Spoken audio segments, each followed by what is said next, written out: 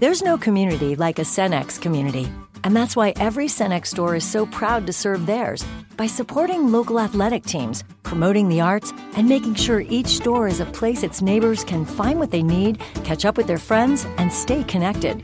It's also why we give back, helping to make the wonderful places we call home the best they can be. Your local Cenex doesn't just work in your town, it lives there. The store next door, powered locally at Cenex.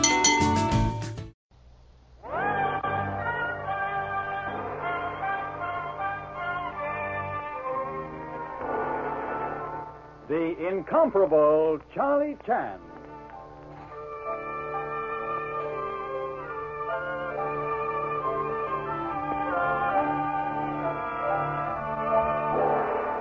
We proudly present the incomparable Charlie Chan in a new and exciting series. Join the famous detective every week at this same time as he combines the wisdom of the East and the science of the West in a dramatic chapter from The Adventures of Charlie Chan.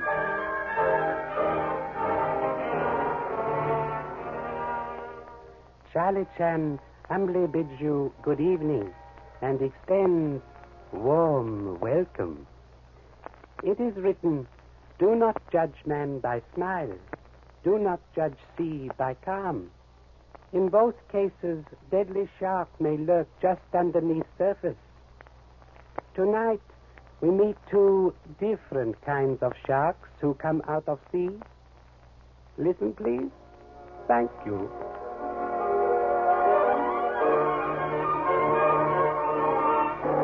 Tonight's adventure, The Curious Ride of the Sea Witch.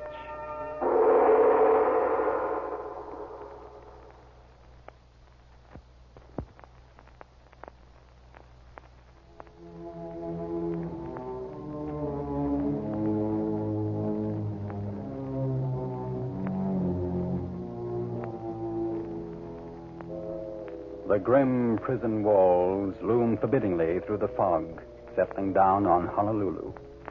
In their towers, their guns at the ready, the uniformed guards are tense and alert, but the very air seems charged with menace. Then suddenly, a siren wails in the night. Giant searchlights snake out, attempting to penetrate the cotton wool gloom. And in the darkness, voices are heard. There they go. Stand where you are down there. Let them have it.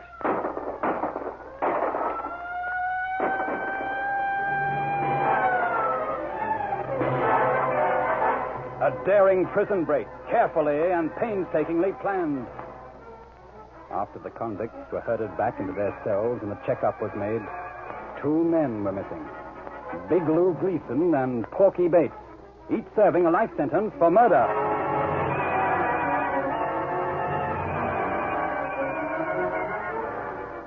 Attention, please.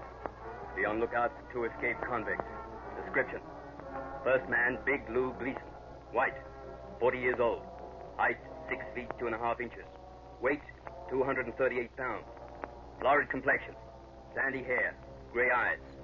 Has scar from old knife wound on back of right hand. Second man, Porky Bates. White, 37 years old. Height, 5 feet, 7 inches. Weight, 182 pounds. Shallow complexion. Dark hair. Brown eyes. Broken nose. They escaped by boat. Both men are armed. Be on lookout for these men, but exercise great caution. Both are dangerous.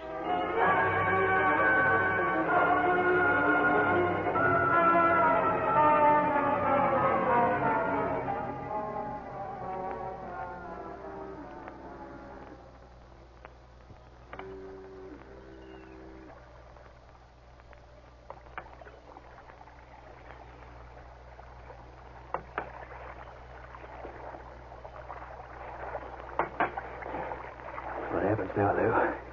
We keep rowing. And then what? What kind of a question is that? And then what? What am I, a fortune teller? We row until something happens. Till we come across a boat that's big enough to take us away from these rotten islands. And if there's somebody aboard that tries to stop it? I gotta give you the answer to that one. All I can say is I picked the wrong character to break out with. Don't worry, Lou. I know the answer all right. I'm glad you do. You had me worried. Walking out here in this tub ain't exactly the place to find you picked a dud to break out with. I'm telling you, Lou, I know the score. Okay. It's just one thing, boss. How do you know we can pick up a boat? We don't. We just got to take a gamble. Rather long odds we're taking, don't you think? I don't figure it that way. These waters are just screened with rich characters steaming up and down in their luxury yachts. Okay. I'll take your word for it. Okay.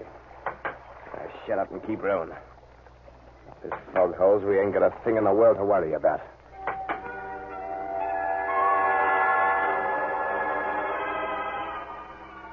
Fog is practically unknown in the Hawaiian Islands, but unaccountably one has swept in from the sea, shrouding the coastline so heavily that all navigation is at a standstill. And the great white yacht, Sea Witch, is forced to drop anchor in a convenient cove. The yacht's owner, the enormously wealthy Mrs. Hannah Bromfield, seems to regard this as a personal affront. And as a result, she is being more than usually unpleasant to her daughter Bunny as they sit together in the main cabin. Bernice, my dear. Yes, Mother? I've been doing quite a bit of thinking since we started our little voyage. Yes, dear. And, well, to be completely truthful, I'm not entirely happy. Oh, what's wrong, dear? Well, this is actually the first opportunity I've had to really know your fiancé. And frankly, Bernice, I do not find myself greatly impressed. You mean you don't like Bart? I mean exactly that. But I thought that Oh, I grant you that he's pleasant enough and good-looking in a weak sort of way. Intelligent, too, I suppose. But as a husband for you, for the daughter of Hannah Bromfield, no, very definitely not. And what's so very special about me? Are you failing to take into consideration the fact that someday you will control a very large fortune? But suppose I told you that I'd rather have Bart now than a fortune then? Are you telling me that, Bernice? Are you defying your mother? No, Mother. Good. Then I suggest we send for Barton now, settle the matter once and for all, and then, when this dreadful fog lifts, we can put back into port and let him go out of your life forever. Oh, no, Mother. Not that way. And why not, pray? Oh, I'll do what you want me to. I always have done what you wanted me to, haven't I? But let me tell Bart that it's all over. Maybe that way he won't be so badly hurt. You'll do it at once. Yes, Mother. Yes. I'll go and find him now.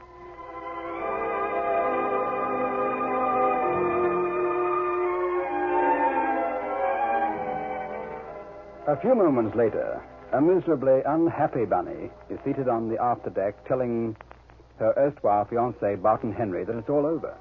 He is a studious-looking young man, given an air of distinction by thick horn-rimmed glasses and a trim black moustache. And so you see, darling, there just isn't anything we can do about it.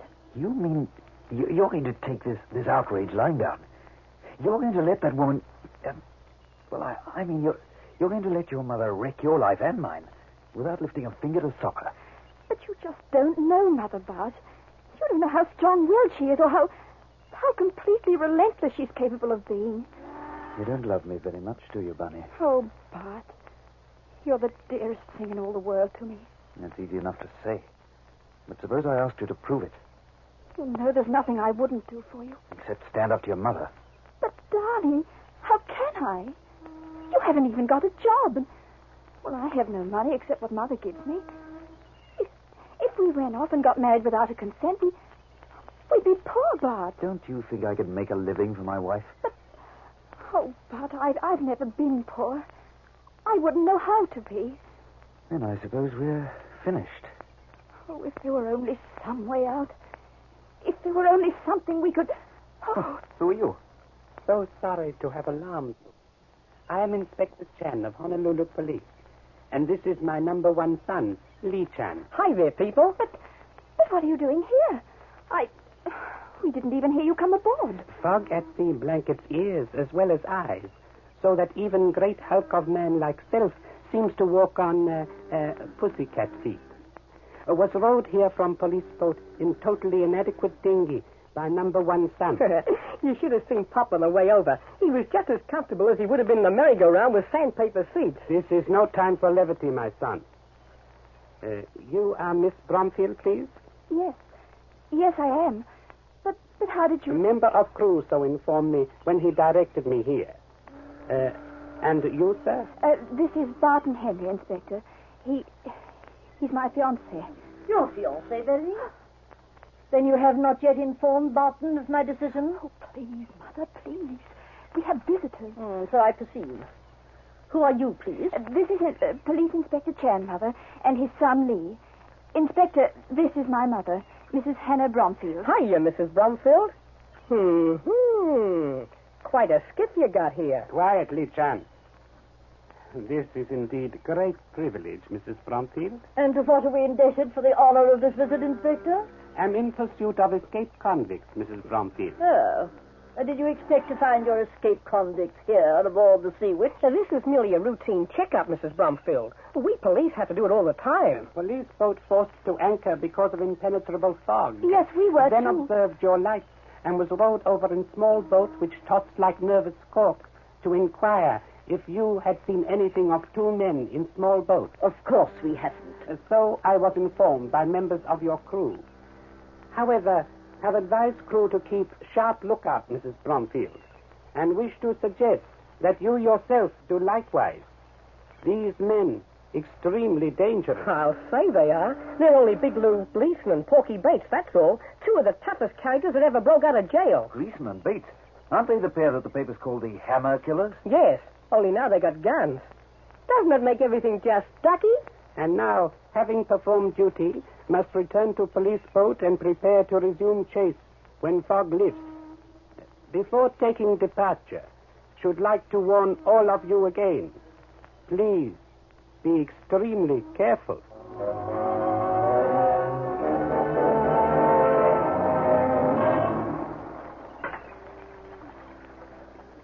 How would you like to have a boat like that Bromfield tub, Pop? I reckon it wouldn't be hard to take, would it? It has been written, my son, that truly happy poor man riding upon humble donkey enjoys journeys far more than discontented rich man mounted upon blooded steed. I took a look into the main cabin while you were talking to Mrs. Bromfield. And what do you know, Pop? The walls were purple.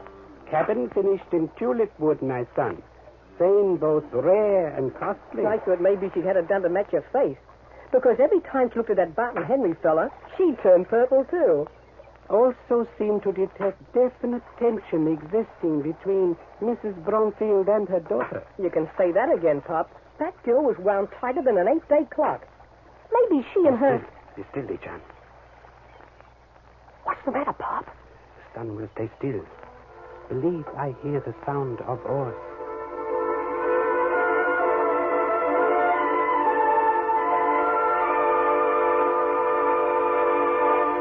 Our story will continue in just a few moments. But meanwhile, your announcer. And now, back to the incomparable Charlie Chan.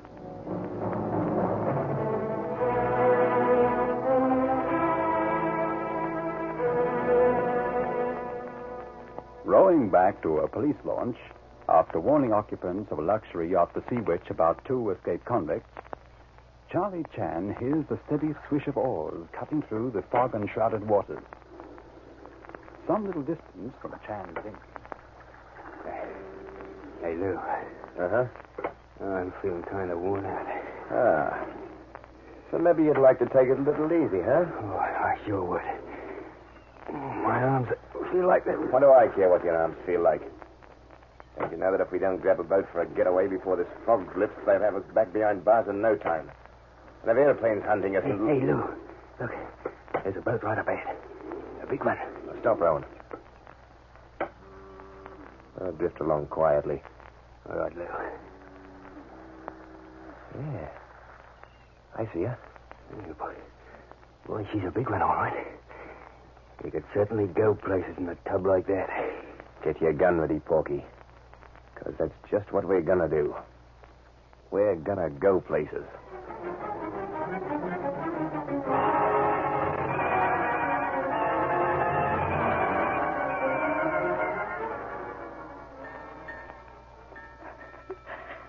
I feel we've given this matter all the discussion it merits, Barton. My mind is made up, and nothing can make me change it. Even if I pointed out the absolute unfairness of your whole attitude, that wouldn't make the slightest difference, would it, Mrs. Bromfield? I? Unfair? Why, I never heard... You constituted yourself judge, jury, prosecuting attorney in the court of last appeal. Do you think that's being particularly fair, Mrs. Bromfield? Just because I happen to know what's best for my own daughter? And that high-sounding phrase has been used by every selfish, domineering mother since the beginning of time. You hear that, Berenice? You hear how I've been maligned? I, your own mother. Selfish, domineering, unfair. Please, Mother. I can't stand any more. I imagine you'd wish to say something on my behalf to defend me against this vicious attack. You don't need any defending, Mrs. Bromfield. You wear an armor plating of callous indifference which nothing can penetrate. Stop it, you hear me? Stop it, both of you. If you don't, I'll... Berenice, how dare you speak so I told you I'd broken my engagement to Bart, didn't I? And I told him so, too. What are you trying to do, both of you? Drive me crazy? My dear, anything I've ever done is for your own good. My own good? That's all I've ever heard since I was a child. I'm sick and tired of the hothouse existence I've had to live.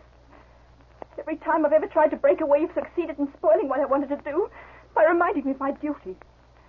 And as for you, Bart, I thought you'd have had a bit more determination about this. Bunny, darling, I don't want to hear any more about it. Not a word. If this keeps up another moment, I won't be responsible for what happens. Do you hear? I won't be responsible. I imagine, Mr. Henry, that you're highly gratified with what you've accomplished tonight, aren't you? Coming between parent and child, disrupting a beautiful relationship, setting my own daughter... I feel just about the same way Bunny does, Mrs. Bromfield.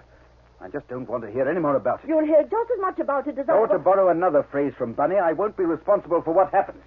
Good night, Mrs. Bromfield. Well, of all...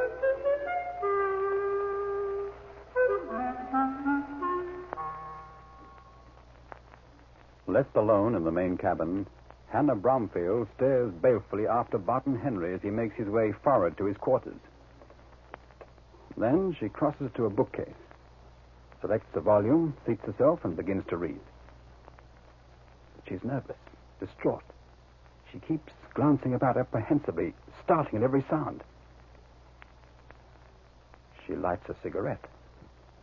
And as she does so, a porthole on the starboard side opens silently. Abruptly, she rises, crushes out the cigarette, and as she does,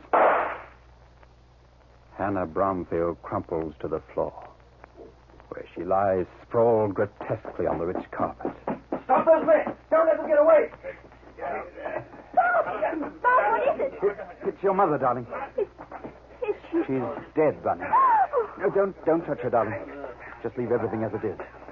I'll row over to the police launch and get Inspector Chaff. Will not be necessary to do so, Mr. Barton Henry. I'm already present and have with me unscrupulous evildoers captured with most welcome assistance of stalwart crew members. But what has... Mother's dead, Inspector Chance. My mother is dead. Gosh, I'm sorry. Please accept sincere condolence of this humble person, Miss Bromfield. Deeply grieved that fog caused us to come too late to prevent Mr. Lou Gleason and Mr. Porky Bates from adding another murder to their unsavory record. Hey, wait a minute. We had nothing to do with it. Oh, yes, you did. How do you know that, please, Mr. Henry? Because I saw them. Looks like that sews it up then, Pop. Would appear Mr. Lou Gleason and Mr. Porky Bates have rashly exchanged life imprisonment for death sentence. You heard what Porky said, Chan. We didn't kill her. You are in the same unfortunate position, I think, as Leopard in old Chinese story, who spent many weary days attempting to convince his listeners he had no spots. I don't say we wouldn't have, Chan. We'd have shot anyone who got in our way. But I'm telling you again, we didn't do it. And I'm telling you again, Inspector, that they did. I saw it with my own eyes. Well, this doesn't seem to be getting us anywhere. Pop, what I'd like to suggest Quiet, is that please. We wish to examine body of deceased Mrs. Bromfield. Wow. She was shot through the throat, eh, Pop? Bullet entered front of throat and emerged from back of neck. Death probably instantaneous. Now, Mr. Henry, kindly tell a story of tragedy exactly as it occurred. Mrs. Bromfield and Bunny and I have been talking, Inspector. You mean we've been quarreling, Bart? Quarrel had begun earlier this evening, I think. just prior to my first visit to Sea Witch. That's right, Inspector Chen. Cause of quarrel, please. Bunny and I had announced our engagement 2 weeks ago. Today, for some reason, Mrs. Bromfield decided that she didn't want me for a son-in-law, and that was that. I tried to make Mother change her mind, Inspector. But she was adamant. And so, well, I accepted it, Inspector Chan. There just wasn't anything else I could do. It has been said that when jig is up, there is no need to tire feet with additional dancing. Continue, please. After you left, it started all over again. I did my darndest, but I might as well have been talking to a stone wall. And then I got a little hysterical. I told them both to stop before I went crazy. And then I went forward to my cabin. Leaving Mrs. Bromfield and Mr. Barton Henry still arguing? Only for a moment, Inspector. I said a couple of pretty rotten things after that. And then I went to my cabin. But you did not remain there? No, Inspector. After I cooled off a bit, I felt a little ashamed. After all, Mrs. Bromfield was the mother of the girl I love. So I came back here to apologize. At which time killing took place? Mrs. Bromfield had been reading and smoking. She got up, put out the cigarette, and just then that porthole opened. I started to yell, but before I could make a sound, there was a shot, and she fell dead. Then I did yell, and, well, the rest you know. All but one most important point, Mr. Henry. Have 2 prisoners here, but have no way of determining which one fired shot. I can tell you that, too. It was Gleason. Why, you rat. You rotten rat. If I didn't have these cuffs on, You're absolutely certain about identifying Gleason, Mr. Henry? You'd better be sure. It's got a stick in a court of law. I can make it stick, all right. I saw the scar on his hand as he held the gun. I imagine that clinches it, doesn't it, Inspector? It should indeed clinch it, Mr. Henry. There remains but one slight detail to be attended to. Looking at the tulip wood paneling, eh, Pop? Examining same with utmost interest, Li Chan. And having done so, am now prepared to depart with prisoners. I'll be glad to see them go. Do not think you will be so glad, Mr. Barton Henry, because when they go, you go too. You mean Bart has to appear against these men at once? No, Miss Bromfield. I'm arresting Mr. Barton Henry for murder of Mrs. Hannah Bromfield. Oh, no, you're not. Watch him. This is for you, Henry. Nice work, Gleason. We've got him, Pop. Excellent. Sergeant Andrews. Yes, Inspector. Remove prisoners, please. We'll join you shortly. All right, you fellows. Come on. All right, we're coming. I'm glad I got that rat before. Won't you tell me what all this is about, Inspector? It's just as though I were walking through some sort of a bad dream. Would like to spare you unhappy details, Miss Bromfield. I'm all right now. And I want to hear. How did you know that Bart was the one that Bart was the guilty one? First suspected it when he spoke of seeing scar on back of Mr. Lou Gleason's hand as he held gun. Remembered, it was brought out at murder trial that Mr. Gleason left-handed. Therefore, it would have been impossible for Mr. Barton Henry, from where he stood, to see back of Mr. Gleason's left hand. Well, if that doesn't top everything. Also, forgive me, please, bullet which killed Mrs. Bromfield pierced through throat.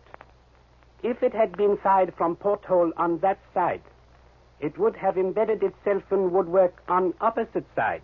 But it wasn't there.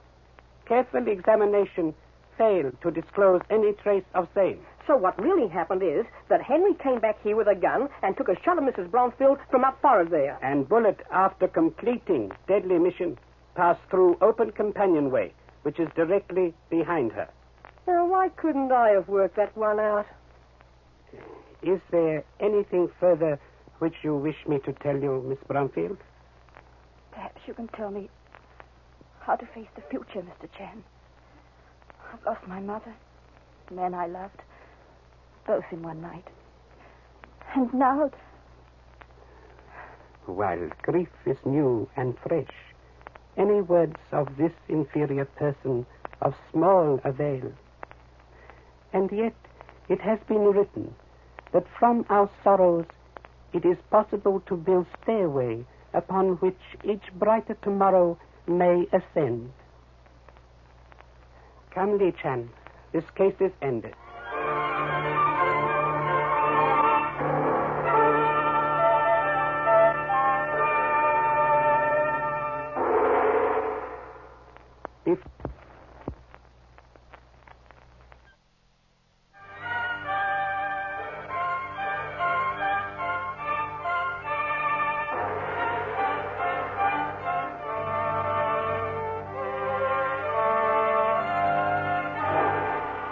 Before saying good night, Charlie Chan would like to leave you few words of ancient philosopher.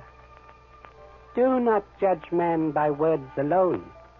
Sometimes smallest bird sings with loudest voice. Good night. Thank you.